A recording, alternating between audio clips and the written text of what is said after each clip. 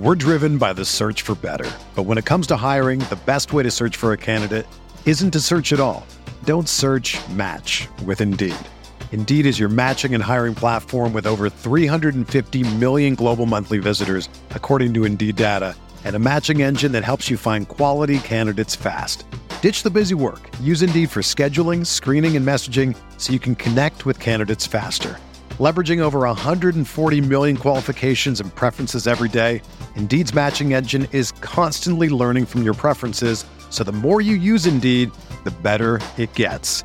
Join more than 3.5 million businesses worldwide that use Indeed to hire great talent fast. And listeners of this show will get a $75 sponsored job credit to get your jobs more visibility at Indeed.com/Blue Wire. Just go to Indeed.com/Blue Wire right now and support our show by saying that you heard about Indeed on this podcast. That's Indeed.com/Blue Wire. Terms and conditions apply. Need to hire? You need Indeed. This podcast episode is brought to you by Coors Light. These days, everything is go, go, go. It's nonstop hustle all the time. Work, friends, family, expect you to be on 24/7. Well, sometimes you just need to reach for a Coors Light because it's made to chill. Coors Light is cold lagered, cold filtered, and cold packaged. It's as crisp and refreshing as the Colorado Rockies. It is literally made to chill. Coors Light is the one I choose when I need to unwind. So when you want to hit reset, reach for the beer that's made to chill. Get Coors Light in the new look delivered straight to your door with Drizzly or Instacart. Celebrate responsibly. Coors Brewing Company, Golden, Colorado. Stephon Diggs comes back to life. Jameis Winston is a turnover machine, and the Cowboys continue to struggle. We're talking all that and more on Roto Viz Radio. What's up, Roto Viz?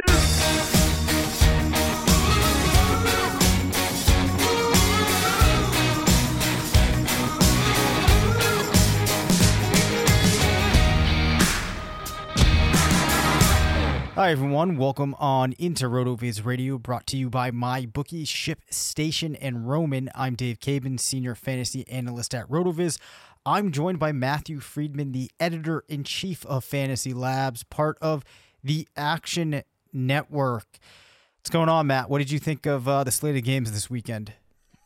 Yeah, it was good. And I had a pretty decent betting week on props and against the spread. Some entertaining games. So yeah, I think pretty good all the way around. Yep, and it all started off on Thursday night in what was a really ugly game in my estimation between the Patriots and the Giants. We saw Daniel Jones throw 3 interceptions. Golden Tate did put up 102 yards and a touchdown on 9 targets. Obviously, we have to take into account that this is an offense that isn't completely healthy, but given the 2 games that we've seen from Tate so far, how are you feeling about his prospects for the rest of the season? Pretty good. I mean, I think a lot of it will depend on when Evan Ingram comes back, and the same with Sterling Shepard. But as long as he's the main guy in the slot, I think he's going to continue to see a lot of action. Yeah, I agree with that. I think there were some fairly encouraging signs just for Tate himself, and I think that given what we've seen from Jones, Tate looks like the type of player that he'll be able to continue to use. Have you been impressed with Jones outside of that first performance that he had, or do you think that he is looking like the Daniel Jones we were expecting? Any better or any worse? Obviously, he hasn't hit the heights of that first start, but I mean, he's been decent for a rookie quarterback, although he's gotten progressively worse and worse with each start, which I think you would kind of expect as teams kind of get more information on him. But I don't think, just because he had a bad game against the Patriots without a lot of the weapons around him on a Thursday night game, and just because he had a bad game against the Vikings, who have a pretty good defense, I don't think that means he's going to be a bad player necessarily moving forward. But he's struggling much more than other players at this point. Kyler Murray is clearly, I think, the superior player out of the 2 of them, or at least he's playing better at this point. But Daniel Jones, for a rookie, it's not bad. It's not particularly great. It's just kind of whatever. Yeah, and playing without Saquon Barkley isn't helping matters. And yeah, that's a really tough spot to put a rookie into on that Thursday night game. Sony Michel has been seeing volume out of the Patriots' backfield. He's had trouble converting it into the number of fantasy points that his owners would like to see, and he's been awful in terms of fantasy points over expectation. If you fire up the RotoViz Stat Explorer and go take a look at him each week, you'll see that it's been rather ugly. As far as this Patriots backfield is shaping up, I believe that Michel is still going to see some volume. Do you think that he turns it around and becomes a little bit more of a fantasy contributor?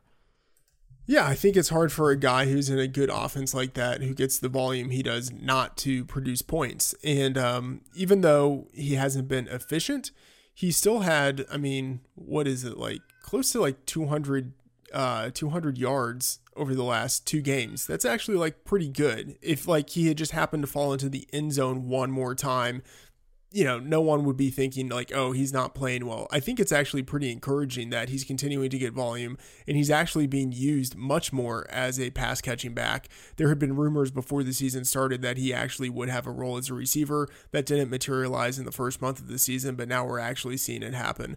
And maybe part of that is just because Rex Burkhead has been out and he's had to assume some of that workload that Burkhead would have had. But either way, at least we see that he can be a receiving back. So especially if he continues to get that volume through the air, I'm pretty encouraged. I actually have a similar take to you, and I've talked about him a number of times in the 3 and Out, which is the column that I do each week.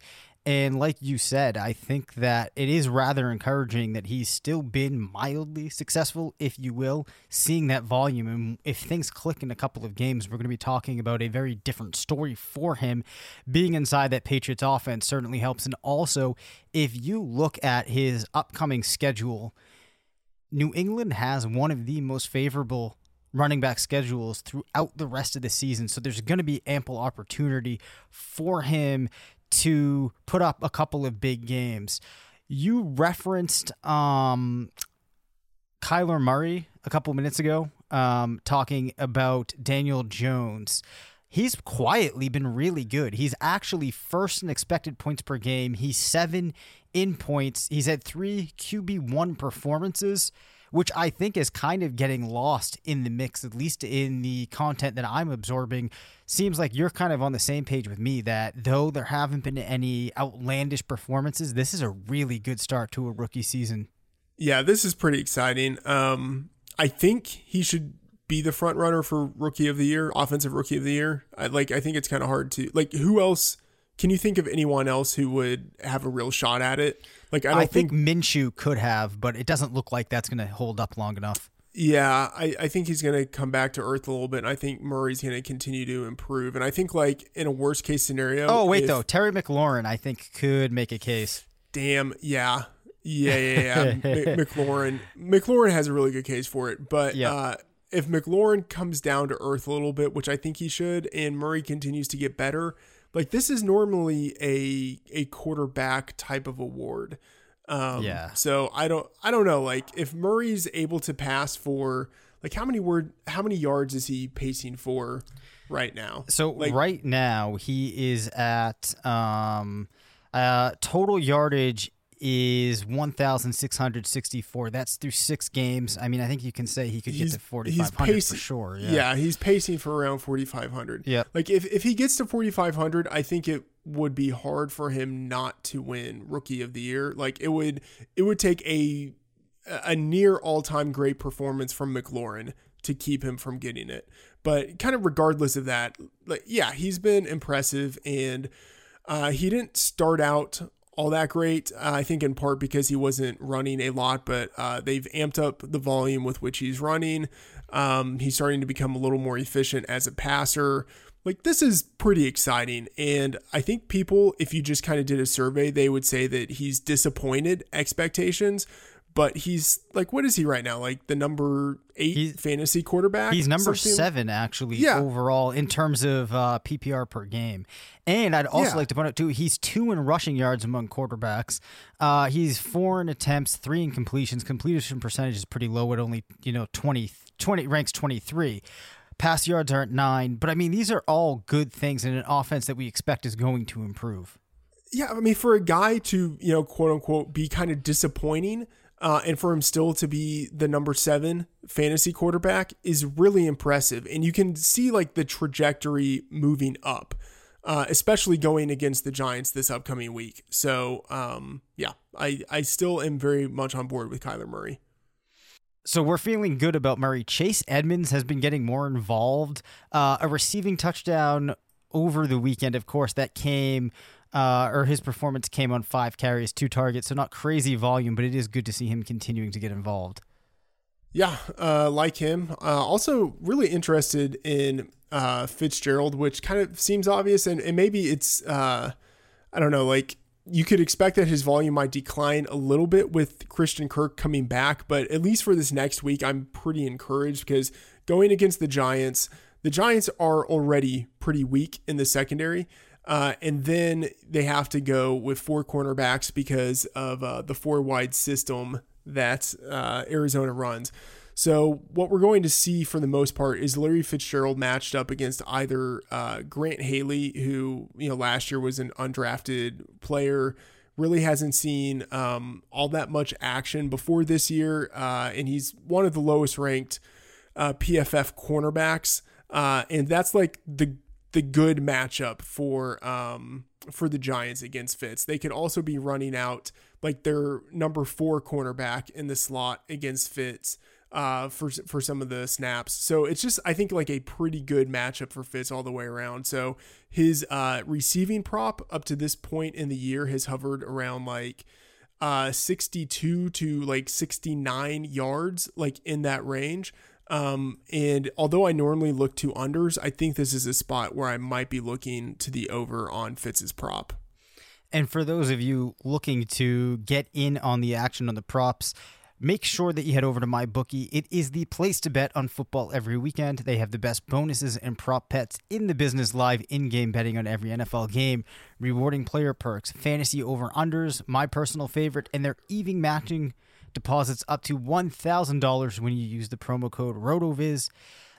Where you bet is just as important as the teams and the players that you bet on. That's why you need to head over to mybookie.ag and use the promo code RotoViz. Again, they will match your deposit up to $1,000 when you use the code RotoViz.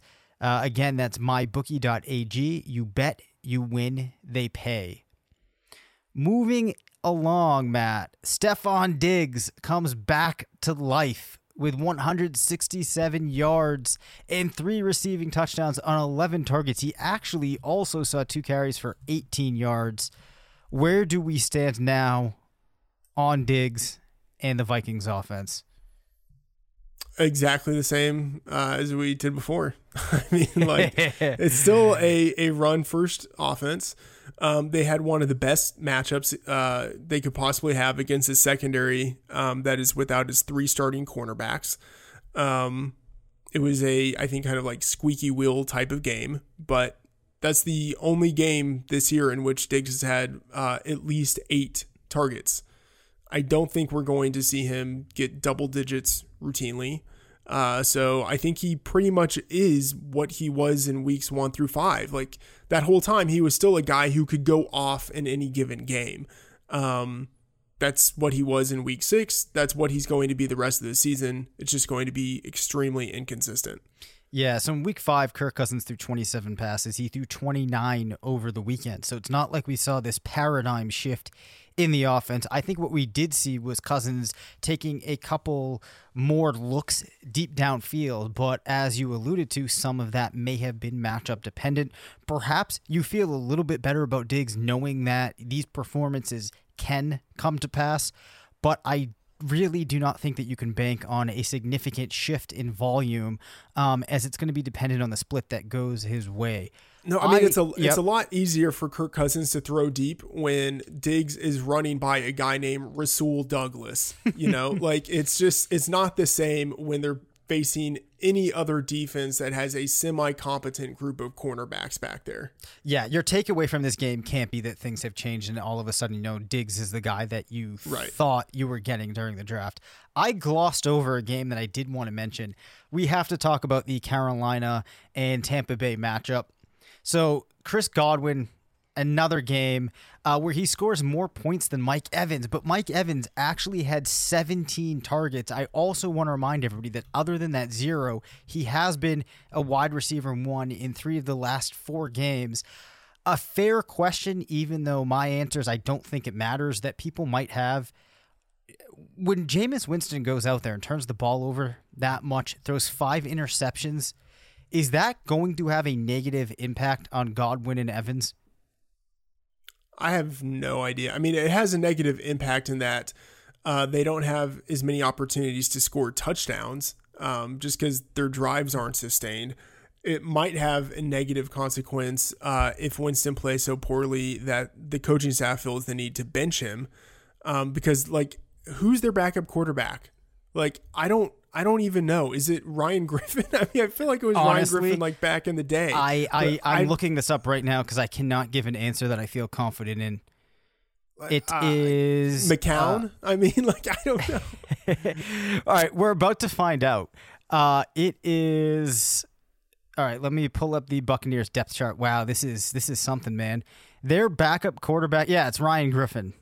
Yeah. I mean, that's a horrible situation, but if it gets bad enough to where they feel as if they have to bench Winston and go to Ryan Griffin, I don't think that's good for the offense. So, it's not good for them whenever Winston sucks. I mean, that seems pretty obvious. Right. I think that the question's probably getting at within individual games, and I would say that what we see lots of times is it puts them in situations where, even though I think that they might be inclined to air it out anyway, where they are going to have to pass a fair amount, maybe you get some hurry-up situations, you get some garbage situations. So in the short term, I wouldn't really worry about it. If it gets to the point, though, where they do have to bench Winston, and it did seem that Arians is starting to get a little frustrated with Winston, then we might have a problem. I mean, I do think it's bad in that those are 5 drives that can't end in touchdowns for the team. That's a very fair point. That is a very fair point. And then also, to throw into the mix, I didn't have this on the show sheet, but we're seeing Dare Ogunbo, however you say it, Ogunbowale,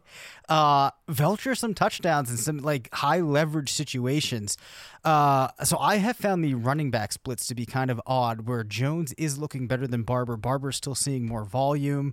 That kind of gets back to taking away some of if the opportunities are limited for the receivers. But any thoughts related to what I just talked about? Yeah, Ogunbowale is locked in as their pass catching back, which is unfortunate because if Peyton or Jones is really going to have standalone value, he's going to, especially like in the timeshare, he's going to need to be the guy who's the pass catcher, and that's just not possible right now. For sure. Moving over to the Panthers, who had, I would say, a pretty solid game in that London game. Curtis Samuel with a rushing and receiving touchdown.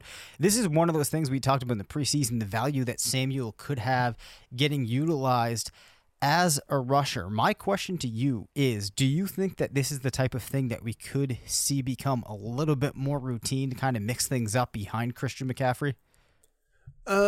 No. I mean, I think like we will see Samuel and to a lesser extent DJ Moore get the occasional carries. So in the last 3 weeks, Samuel's gotten 4 carries and he has 5 on the season. Like, that's kind of in keeping with what he did last year. He had 8 last year. Most of those came in the 8-game run where he was a starter. And DJ Moore had similar usage as well. So I think you can think that between the two of them, they will average maybe like 1.3 or something like that carries per game. So yeah, at some point, one of those carries is going to turn into a touchdown, but I don't think it's going to be the thing where those guys are routinely lining up in the backfield and taking running back carries. Like, most of the carries they're going to get are going to be like on kind of jet sweeps and things like that. Right. I would love to see them do with Samuel, or even more what the Packers used to do with Randall Cobb, where they'd give him like 3-4 touches a game out of the backfield. Miles Sanders might have had his best game of the season yesterday. 3 recs for 86 yards and a touchdown, but I think that it's important to highlight that was also with a rushing workload of just 3 carries, and actually Boston Scott saw 4. So though this might be an encouraging sign for Sanders owners, I think that we're still looking at a situation where Jordan Howard sees the majority of carries, and you're going to need to hope that Sanders either sees a major uptick in receiving usage or scores a touchdown. Yeah, Jordan Howard was the main guy. Boston's I believe, got most of, if not all of his touches at the very end of the game when they were down by like 20 points and just running out the clock. But a negative situation for Sanders in that he just clearly is behind Jordan Howard on the depth chart. When the game was close, Howard was the guy who was in there getting all the carries. And really 3 targets isn't even all that many targets. Like, it's nice, that's better than nothing, and he was clearly able to do something with one of those targets, turning it into a touchdown. But it's hard to trust a guy who's getting just 3 to 4 targets per game, and now is not even getting like 5 carries. Yeah, for the talent that might be there, I'm really not feeling great that we're going to get to see it bear out completely this season. As I fully expect Howard to be the guy, at least in a split in comparison to Sanders. Adrian Peterson, pretty solid game against the Dolphins, 118 yards and a reception. Again, we see Terry McLaurin steal the show, 100 yards, 2 touchdowns. Of course, that's just on 4 recs of 7 targets. Like you talked about, I think that the pace on McLaurin is going to slow down a little bit. But I guess more importantly, Adrian Peterson, are there more performances like the one that he had over the weekend in store? Not really. I mean, unless they get to play the Dolphins every week. So yeah, in the games where they could be expected to hang in there, and there aren't all that many games like that on their schedule, then maybe you can see Adrian Peterson do something like that. But I think this is actually like the sell high opportunity if you can get it, because going against the 49ers, the Vikings, and then the Bills, and then they're on bye, for the next month, Adrian Peterson is basically useless. And then after that, it's not as if he has really great matchups. He has the Jets, and the Jets are bad, but like their defense isn't horrible. And then the Lions and the Panthers, both of those teams have pretty good defenses. Like, if you have Adrian Peterson, you have to trade him now, because I think he's almost useless the rest of the season. And I think that Jets offense with Sam Darnold back is, as you'd expect, a lot better. So I think that Jets game, if you're looking at that in the schedule for Washington, you might have to increase the level of difficulty that you're expecting. For Miami, Josh Rosen, not looking good. Do you think that we see a radical shift in that offense, or, maybe not anything radical, but I guess, does it matter for the players in Miami's offense if the team moves back to Ryan Fitzpatrick? We did see Devontae Parker score a touchdown. Before I let you answer, I'll mention, as I've been writing about now for a couple of weeks, Devontae Parker is actually up there in expected points and air yards amongst receivers. So it was kind of a matter of time before we saw at least a decent game for him. So perhaps maybe talk about, if you think there's a significant difference with Fitzpatrick in there for Parker, and then if there's an impact on anybody else in the offense. Yeah, I mean, Fitzpatrick clearly has the volatility that Josh Rosen hasn't exhibited, and volatility can be a bad thing if you want stability from your quarterback position. But if you're just like throwing basically a Hail Mary every game, I think it's a good thing for Fitzpatrick to be back there. I don't see how he could do any worse than Rosen, and he has significantly more upside. So I think that would help Parker. It would help Preston Williams. Even Albert Wilson, assuming that he plays more snaps moving forward. But just a horrible situation all the way around. I think one to avoid. If you have to be tied to any of those players, I think you want Fitzpatrick in there. The Chiefs have now lost 2 games in a row. Is this the end of the Patrick Mahomes era? Yes. I'm just kidding. That's such a talk radio question, right? Yes. My actual question is just 11 rushing attempts for Kansas City in their game against the Texans. Another highlight, Tyreek Hill, first game back, 2 receiving touchdowns.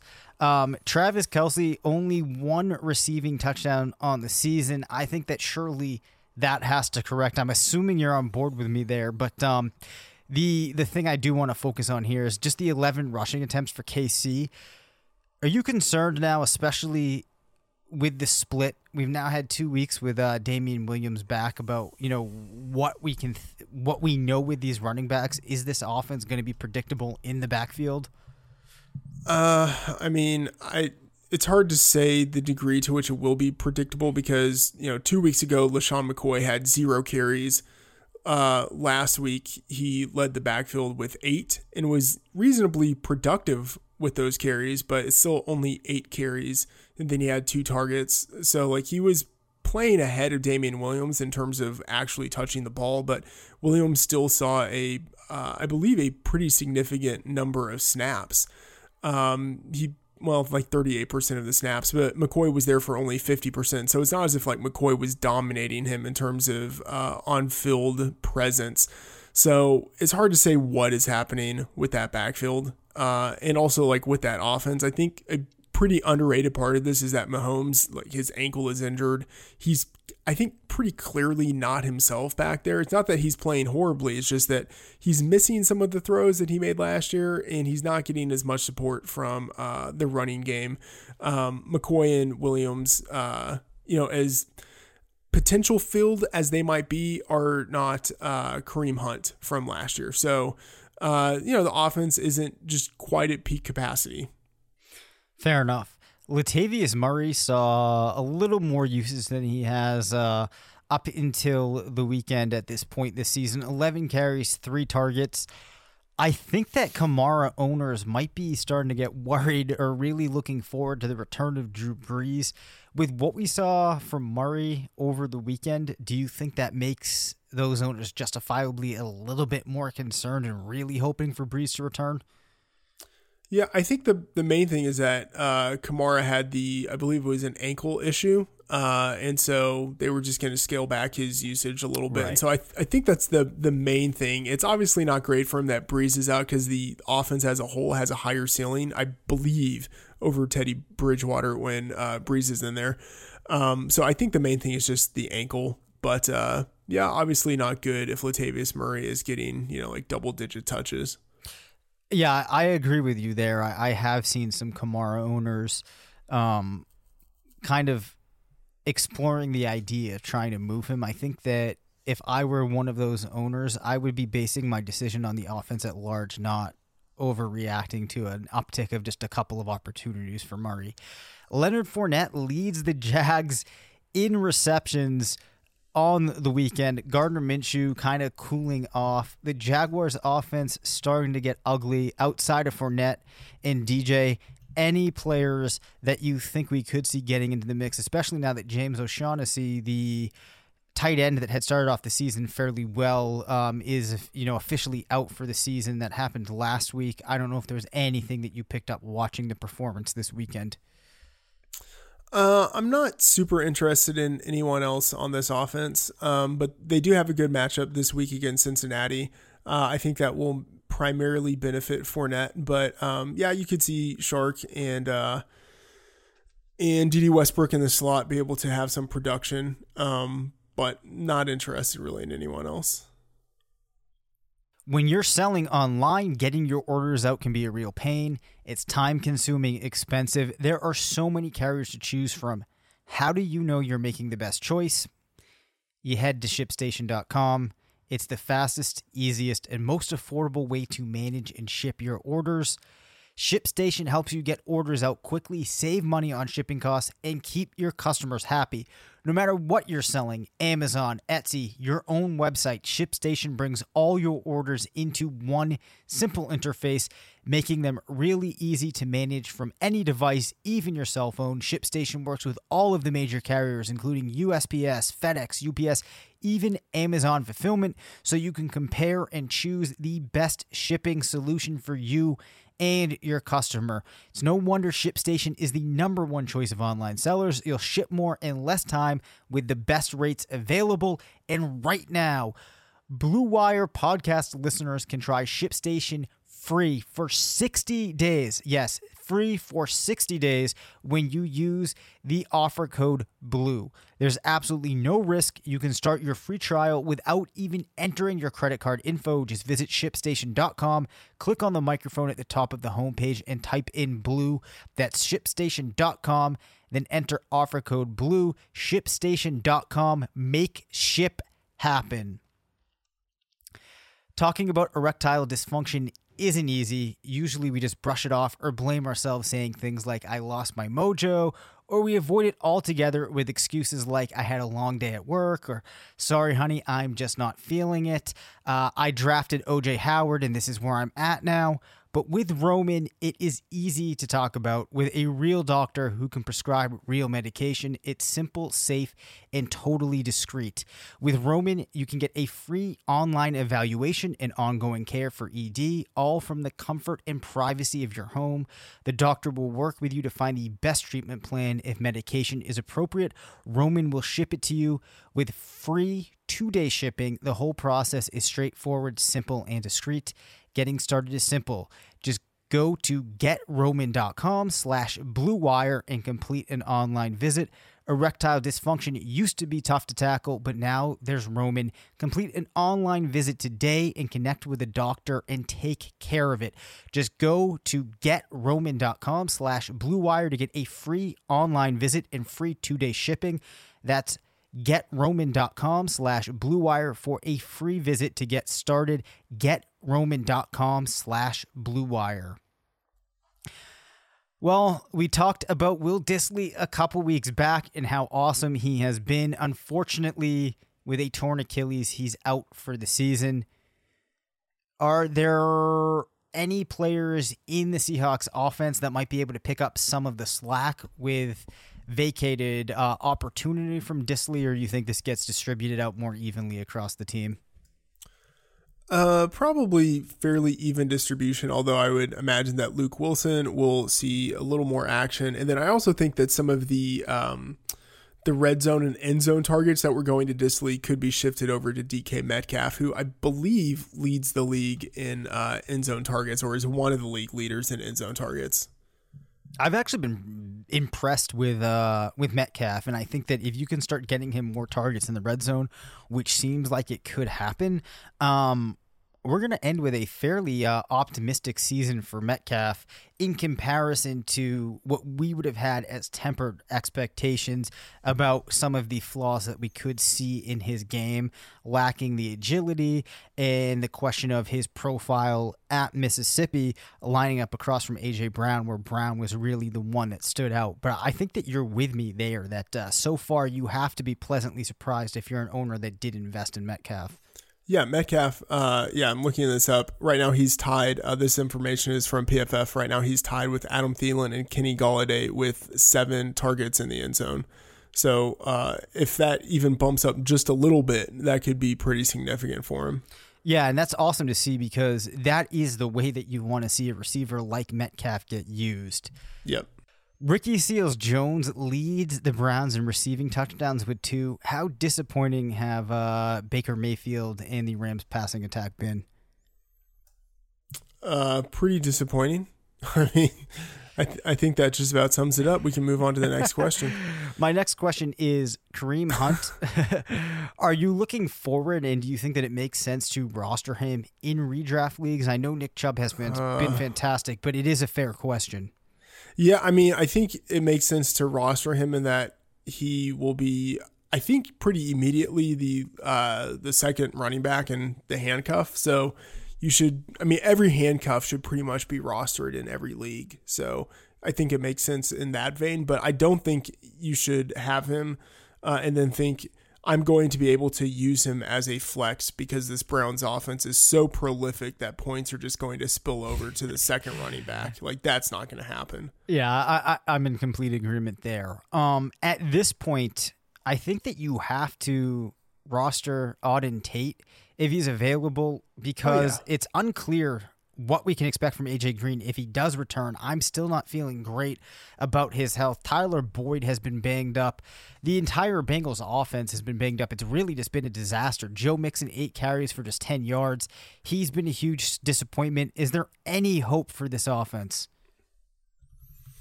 I mean, there's hope for individual pieces in that Auden Tate could continue to get, like, what is it? He's been getting targeted a lot. I mean, it's not like 10 targets per game. Yeah, he has. I want to say it was 9 over the weekend. Actually, I can tell you. It was 12 right on the here. weekend, eight and a half targets per game over his past 4 games. So since he became a starter, like, that's really significant. So he should definitely be rostered. He hasn't been all that efficient with his targets, but as long as he's still getting that volume, like, he has to be rostered. I mean, maybe even started, you know. Mixon is hit or miss, but he obviously needs to be rostered. The real interesting thing in all of this is, like, AJ Green. What do you think the odds are that he has played his final game as a Bengal? Ooh, I actually... I think that he will return this season, so I would say that the odds he's played his final game as a Bengal maybe at like 15-20%. Okay. Yeah, I think that's probably right. So Zach Taylor, the Bengals head coach, said that the team is adamant that they will not be trading AJ Green. But, I mean, they are 0-6 at this point. What incentive do they really have to bring back AJ Green? I mean, I guess, like, if he is fully healthy, then it's probably like a morale builder to bring him back and to see what you potentially have. And, you know, maybe you go on a kind of like 49ers type of run from a few years ago where you win a few games at the end of the season, and, you know, that helps people become enthusiastic about the team or something like that. But I think that's the only reason you bring AJ Green back. If not, I think you just kind of let him sit for the year, because, like, what is the utility of running out a 31-year-old guy who hasn't really been training, hasn't had any action to this point of the season, like, might injure himself again? I kind of don't see the value of it. Yeah, that's a very fair point. The only context I can find, and I have no idea of if an organization factors in something like this, the only thing I can really think of is trying to generate and inject some enthusiasm into this team in the middle of the season for the fan base by bringing Green back in the middle of the season. I am assuming, though, that pretty soon we'll start hearing the rumors about AJ Green to the Patriots, I have to imagine. Yeah, I mean, those are already out there. Yeah. Yeah. All right. Lamar Jackson basically was Baltimore's offense over the weekend. Every time we bring him up, I have to just remind myself how wrong I was on him. What was it? 155 rushing yards yesterday. He's on a ridiculous pace for like 1,300 rushing yards. My question, though, obviously he's going to be fantastic closing out the season. Do you think that there's any reason to be worried that the rushing production that we've seen from him at this point fades? You know, maybe the team wants him to back off a little bit, focus on passing a little bit more, try to protect him from a injury risk. Yeah, I mean, at the end of the season, maybe he'll have only 1,000 rushing yards instead of 1,300. So, yeah. I mean, yeah, like, it's reasonable. And just looking at kind of like historical base rates, it's reasonable to assume that there's a good chance he tails off a little bit. But, you know, like, that is a really important part of his game. I think he will continue to run whenever he has the opportunity. So I'm not too worried about it. I mean, the big thing is that he hasn't looked all that good throwing the ball, which, like, that was always the big question mark with him. So I think you just have to hope that he continues to improve incrementally as a passer. For sure. Any reason for owners that are still holding on Justice Hill to continue doing so? Probably not, but yeah, I mean, I would imagine on waivers he can find someone else who's probably closer to the top of the depth chart, or like in the bye weeks, a wide receiver who can give you some actual production in your starting lineup or something. Yeah, I think that we've reached the point where, if you're looking to churn things, you can move off of Justice Hill. Tevin Coleman back in the 49ers lineup, looking like the team really views him as their first option out of the backfield. 18 carries to Breida 13. Breida saw one more target with 4. Coleman at 3. If you were looking to own one of these backs? Let's say that the season started today. Who would you rather have, Coleman or Breida? I think Breida. I know Coleman got more usage, but like they've still been pretty even. Coleman, he has gotten more usage in each of the past 2 games, but like, I don't know, Breida's there, and I think Breida is probably the more talented player. And this, I don't know, like I trust Breida a little bit more to stay healthy. I know that sounds weird, even though he left last game with an ankle injury, but like he plays through his injuries all the time. Yep.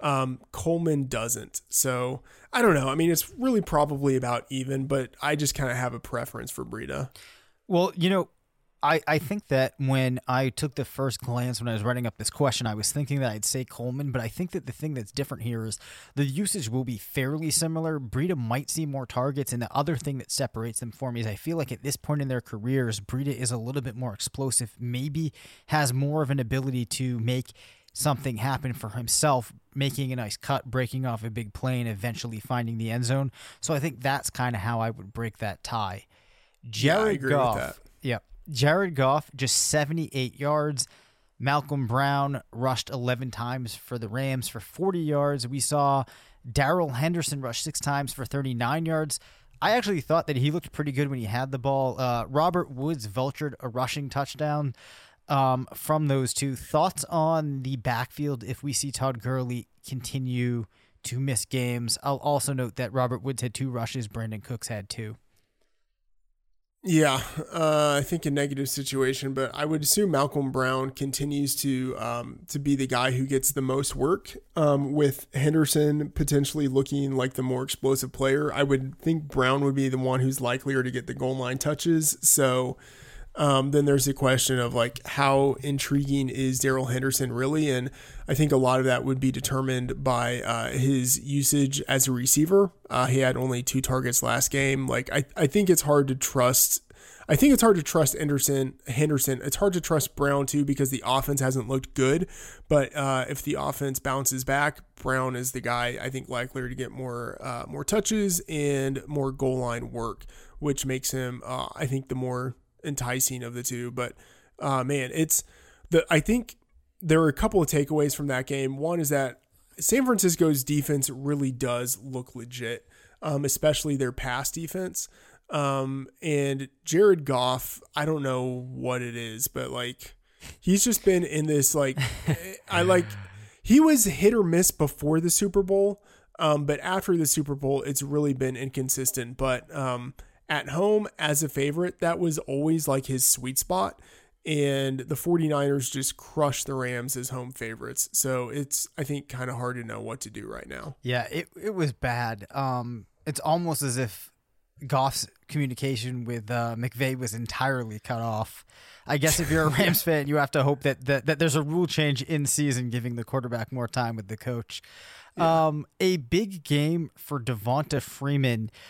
2 receiving touchdowns, another great game for Austin Hooper. This is something that I've seen getting floated around. Is Calvin Ridley 2 touchdown dependent? I think it's worth showing the split. So we have 22 games.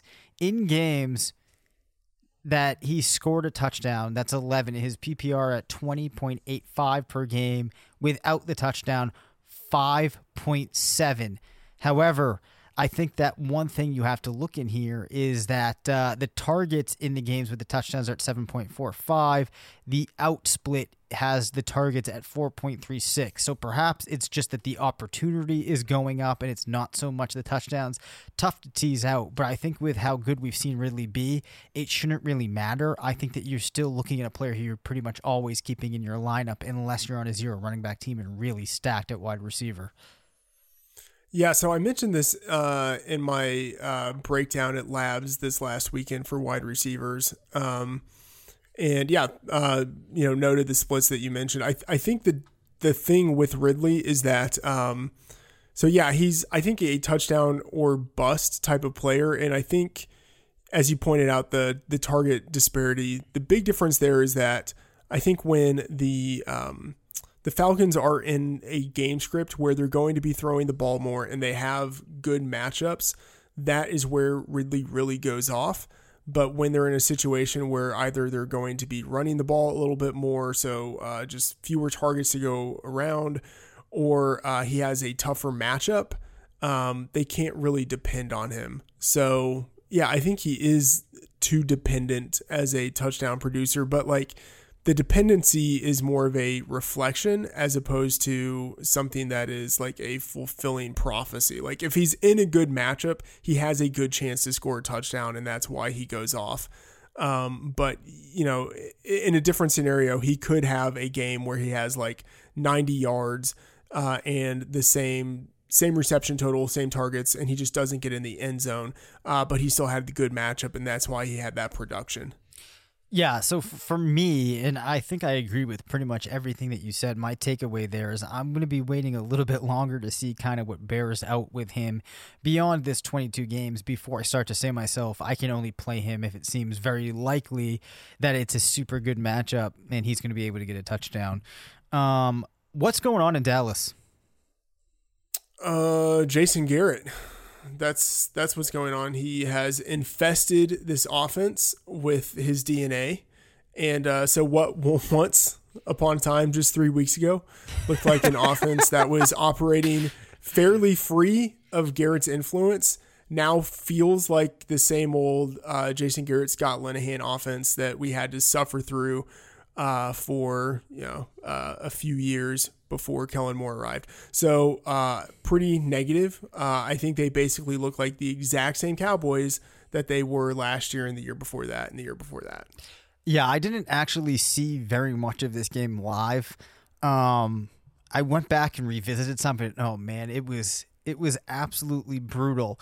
And one thing I should say, yep, they were without left tackle Tyron Smith. They were without right tackle Lael Collins. They were without Randall Cobb to start the game. They lost Amari Cooper after 3 snaps. They lost Byron Jones, their number 1 outside cornerback, during the game. They lost their slot cornerback, Anthony Brown, in the middle of the game. And so, like, you have all of these injuries that mount, and they're like cluster injuries, and they're all connected to the passing game. And as much as the Cowboys want to be a run-oriented team, you cannot win in the NFL if you can't consistently pass the ball and stop the pass. And both aspects of that team were hindered in the middle of the game. And if you're the Patriots and you have injuries that pop up in the middle of the game, that's something you can live with because you're consistent enough in the way that you indoctrinate is the wrong word, but like the way you disseminate all of the information amongst your team and the way that you the way that you kind of self-scout and you find players who can step in to where players can step up and produce. The Cowboys aren't the team that can pivot like that on the fly. So whenever they have an injury to a key player in the middle of the game, it's like a game plan ruiner. And Jason Garrett is just not the type of coach who's able to adapt that quickly. Yeah, I did not realize just the extent of all of the injuries, so that probably is worth noting. Let's talk about some more of the positives that could have come out of this game. With Sam Darnold back, Robbie Anderson, 125 yards and a touchdown, 8 targets. Jamison Crowder at 9 targets. Any Jets now that become somewhat appealing with Darnold back?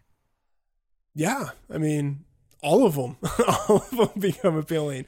You have Chris Herndon, who's going to come back at some point. Robbie Anderson has 7 touchdowns in 14 games with Sam Darnold. Jamison Crowder has, like 100 targets in 2 games with Sam Darnold. Joking, that number is probably closer to like 25 or 30. It's still an ungodly number. He has almost 200 receiving yards in his 2 games with Darnold. Like, that's going to regress a little bit, but he's still like a guy who's going to get a lot of targets in the slot. And then all of that should make things easier for Le'Veon Bell. So, I mean, they're all intriguing. They're all like speculative plays. Like, I wouldn't want to have any of them except like if you have Le'Veon Bell, you have to start him. If you have Crowder, he is startable in PPR probably because I think he's just going to get so many targets. Anderson is more tentative because you're hoping for the touchdown. It's actually very Ridley-esque. When he scores a touchdown, he goes utterly off, and when he doesn't score, he destroys your team. So I think he's the type of guy you play only in good situations, and maybe when in your fantasy matchup you're an underdog, you're really looking for someone who could give you like a hoped-for type of experience. Yeah, I've been pretty impressed with Darnold overall. So, I mean, I do feel a lot better about players on the Jets now. Another quarterback situation that should have some impact on the team is in Tennessee. We could see Ryan Tannehill replace Marcus Mariota. Just let me kind of know what your thoughts are on this, how it might impact the team, and then obviously from a fantasy perspective, if there's an upgrade or a downgrade for the receivers. I don't really have much of an opinion. I don't think it changes much, to be honest. Do you think it changes anything with the team? No, I don't really think that it changes very much at all. Mainly because I really don't know what to expect, or, I'm having trouble trying to consider what this offense would look like with Tannehill in. I think either way, we're probably going to see suboptimal quarterback play moving forward. So there's really not a whole lot of insight that I think I can lend here. Yeah, I think it's going to suck either way. Yeah. Yep. I really have nothing more to say about this team. Yeah. I don't want to talk about this team at all. Yeah, me either. A team that we have talked about, and we keep talking about the same situation, but it's just fascinating to me. The Broncos this weekend. Phillip Lindsay, 2 carries, sees more rushes than Royce Freeman. Royce Freeman, 5 targets, 42 yards as a receiver, less rushes than Phillip Lindsay. Interesting dichotomy. This has to change at some point. At some point, we have to see at least the carries come in line and Lindsay start to out-target Royce Freeman. I think Royce Freeman might be a better receiver than people do or realize, but this is odd usage. Yeah, it's really odd usage. Also, one thing that I think is a little bit odd, and maybe I'm just way off on this, but for this upcoming Thursday night football, the Broncos are 3.5 point underdogs. I think that number is off. Like, I think they should be underdogs by much more. And I know, like, it's hard to play at elevation, and especially coming off of a short week. And maybe people are kind of viewing this as the Chiefs just lost 2 games in a row, and the Broncos just won 2 games in a row, and it's a divisional matchup, so they're familiar with each other. It might be harder for the Chiefs to be able to go in there and just kind of do what they do to teams who aren't familiar with them. But I still think the Chiefs are better than 3.5 points better than the Broncos. Yeah, I think that is kind of an odd line, mainly because I think that the Broncos defense might be able to keep the Chiefs in check to a certain degree, but still, like, a poor offensive performance for the Chiefs could be 28 points. That's a lot of points for a team like the Broncos to score. So yeah, I'm kind of surprised at that as well. Yeah. Moving along, Melvin Gordon averaged 2.8 yards per carry last night. He's been pretty quiet since his return. Keenan Allen's been pretty quiet as well. The Chargers seem to be struggling. How huge of a problem is this for owners that have Eckler, Gordon, Allen, Mike Williams? Yeah, I think it's a pretty big problem. So Gordon has never really been all that efficient in his career, except for one season. Let me rephrase that. Efficient on a per yardage basis as a runner. He's never been efficient in that way, except for last year. The main thing that Gordon has always provided is that he gets the volume, he gets the goal line touches, and he's a really good receiving back. But he's not getting as many targets as you would maybe hope you would, because Eckler's there. And the offense is just struggling as a whole, so he's not getting the goal line touches. So it's a real negative for him. Earlier in the year, I felt like I was taking the L on Keenan Allen as this awesome player, and he was awesome at the beginning of the season. But that was the high point. Now we're seeing the low points, and in the low points, you're probably a little too negative on him, but I think we can clearly see like he is a volume-based guy. And I guess to an extent, all receivers are, but I think Allen is more than most. So when the offense isn't functioning the way it should be and they're not able to sustain drives, it's really negative for Allen. Plus, last game, a lot of targets went to Mike Williams, who didn't do all that much with them. Like, he could have had a massive game with all the air yardage he had, and it just didn't materialize into the massive game. But if he's going to see targets like that, that is a really big blow to Keenan Allen, who really needs the volume in the offense to return the value that people were projecting him with after the first month of the season. And on the other side of the ball in this game, we saw, actually a lot of this, I think, really started with the Steelers' defense, but Pittsburgh laid it on in the Sunday night game. James Conner was looking awesome to start off the game, went out with an injury. We saw Benny Snell fill in 17 carries, 75 yards, 1 reception for 14 yards. If Conner were to miss significant time this season, how high, or let me say that differently,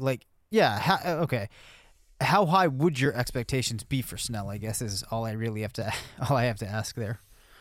Yeah, I mean, I think running back too, and there's like a pretty wide range of, not like the running back too, but like, yeah, like a guy who will slot in as like the 13th to 24th running back on the board, on any given week, kind of, adjust for matchup and stuff like that. But like, he's playing Miami next week, like, and they're at home. That's a good situation. If he's the starter, you could easily see him being a top 5 running back next week, just through like the sheer volume of getting 100 yards and maybe a couple of touchdowns. Like, you could see that happening. This is like, we're at that part in the season where running backs are starting to get injured, and guys you wouldn't have thought of like are now in line to put up actual usable production.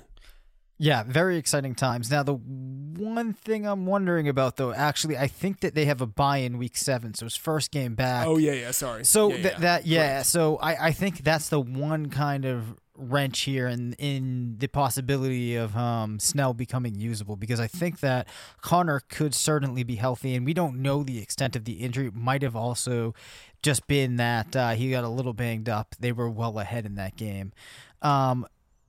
I guess we'll just close with this. Oh, boy. Poor Juju Smith-Schuster. Like, I know that we've said that we would have been wrong even if Roethlisberger had been healthy, which I think is true, but things have now even started to go, like, it's a worse situation than it even looked like when Roethlisberger went down. So hopefully Mason Rudolph gets back. Still not feeling very, very optimistic, but like, this is just awful. I mean, the one thing I would say is that, I think it's painful to have to think about starting him in a redraft right now, but obviously a buy low in Dynasty if you can do it. But last week he had Desmond King in the slot, who's an all-pro defender. And then when he would move outside, he had Casey Hayward on him, who is one of the best shutdown cornerbacks on the outside. So, like, I mean, in my wide receiver cornerback matchup piece, I was referring to this as basically like double shadow coverage. Like, it was a clear stay away situation last week for Juju. So, I mean, I don't view it as something that means he's even worse than we thought he would be. Like, I was expecting it to be a bad situation, and it was maybe a little bit worse, but like still like in the same vein. But like, big picture, yeah, he's in a horrible situation. This is the nadir for him. Like, this is DeAndre Hopkins. He's one of the best wide receivers in the league in 2015 or 2016, and it still doesn't work out. 2015. Yeah. The Brock Osweiler year. Right. Yeah. The silver lining here is that it's going to depress his ADP next year, and he's still going to be a very, very good, very talented wide receiver, so maybe we can get him for a little bit cheaper next year. That's going to do it for today's show, though. Again, please rate, review, and subscribe to the podcast. You can still sign up for a RotoViz subscription through the RotoViz Radio podcast homepage, rotoviz.com/podcast. Get a 10% discount. You still can get into the Slack channel where you can get advice from myself and other members of the RotoViz Radio team. That also has the information on that up on the podcast page, and lock in a 2-year subscription through RotoViz Radio. Again, that's going to do it for today's episode. Check out RotoViz, and until next time, remember, it's not fantasy if you believe it is.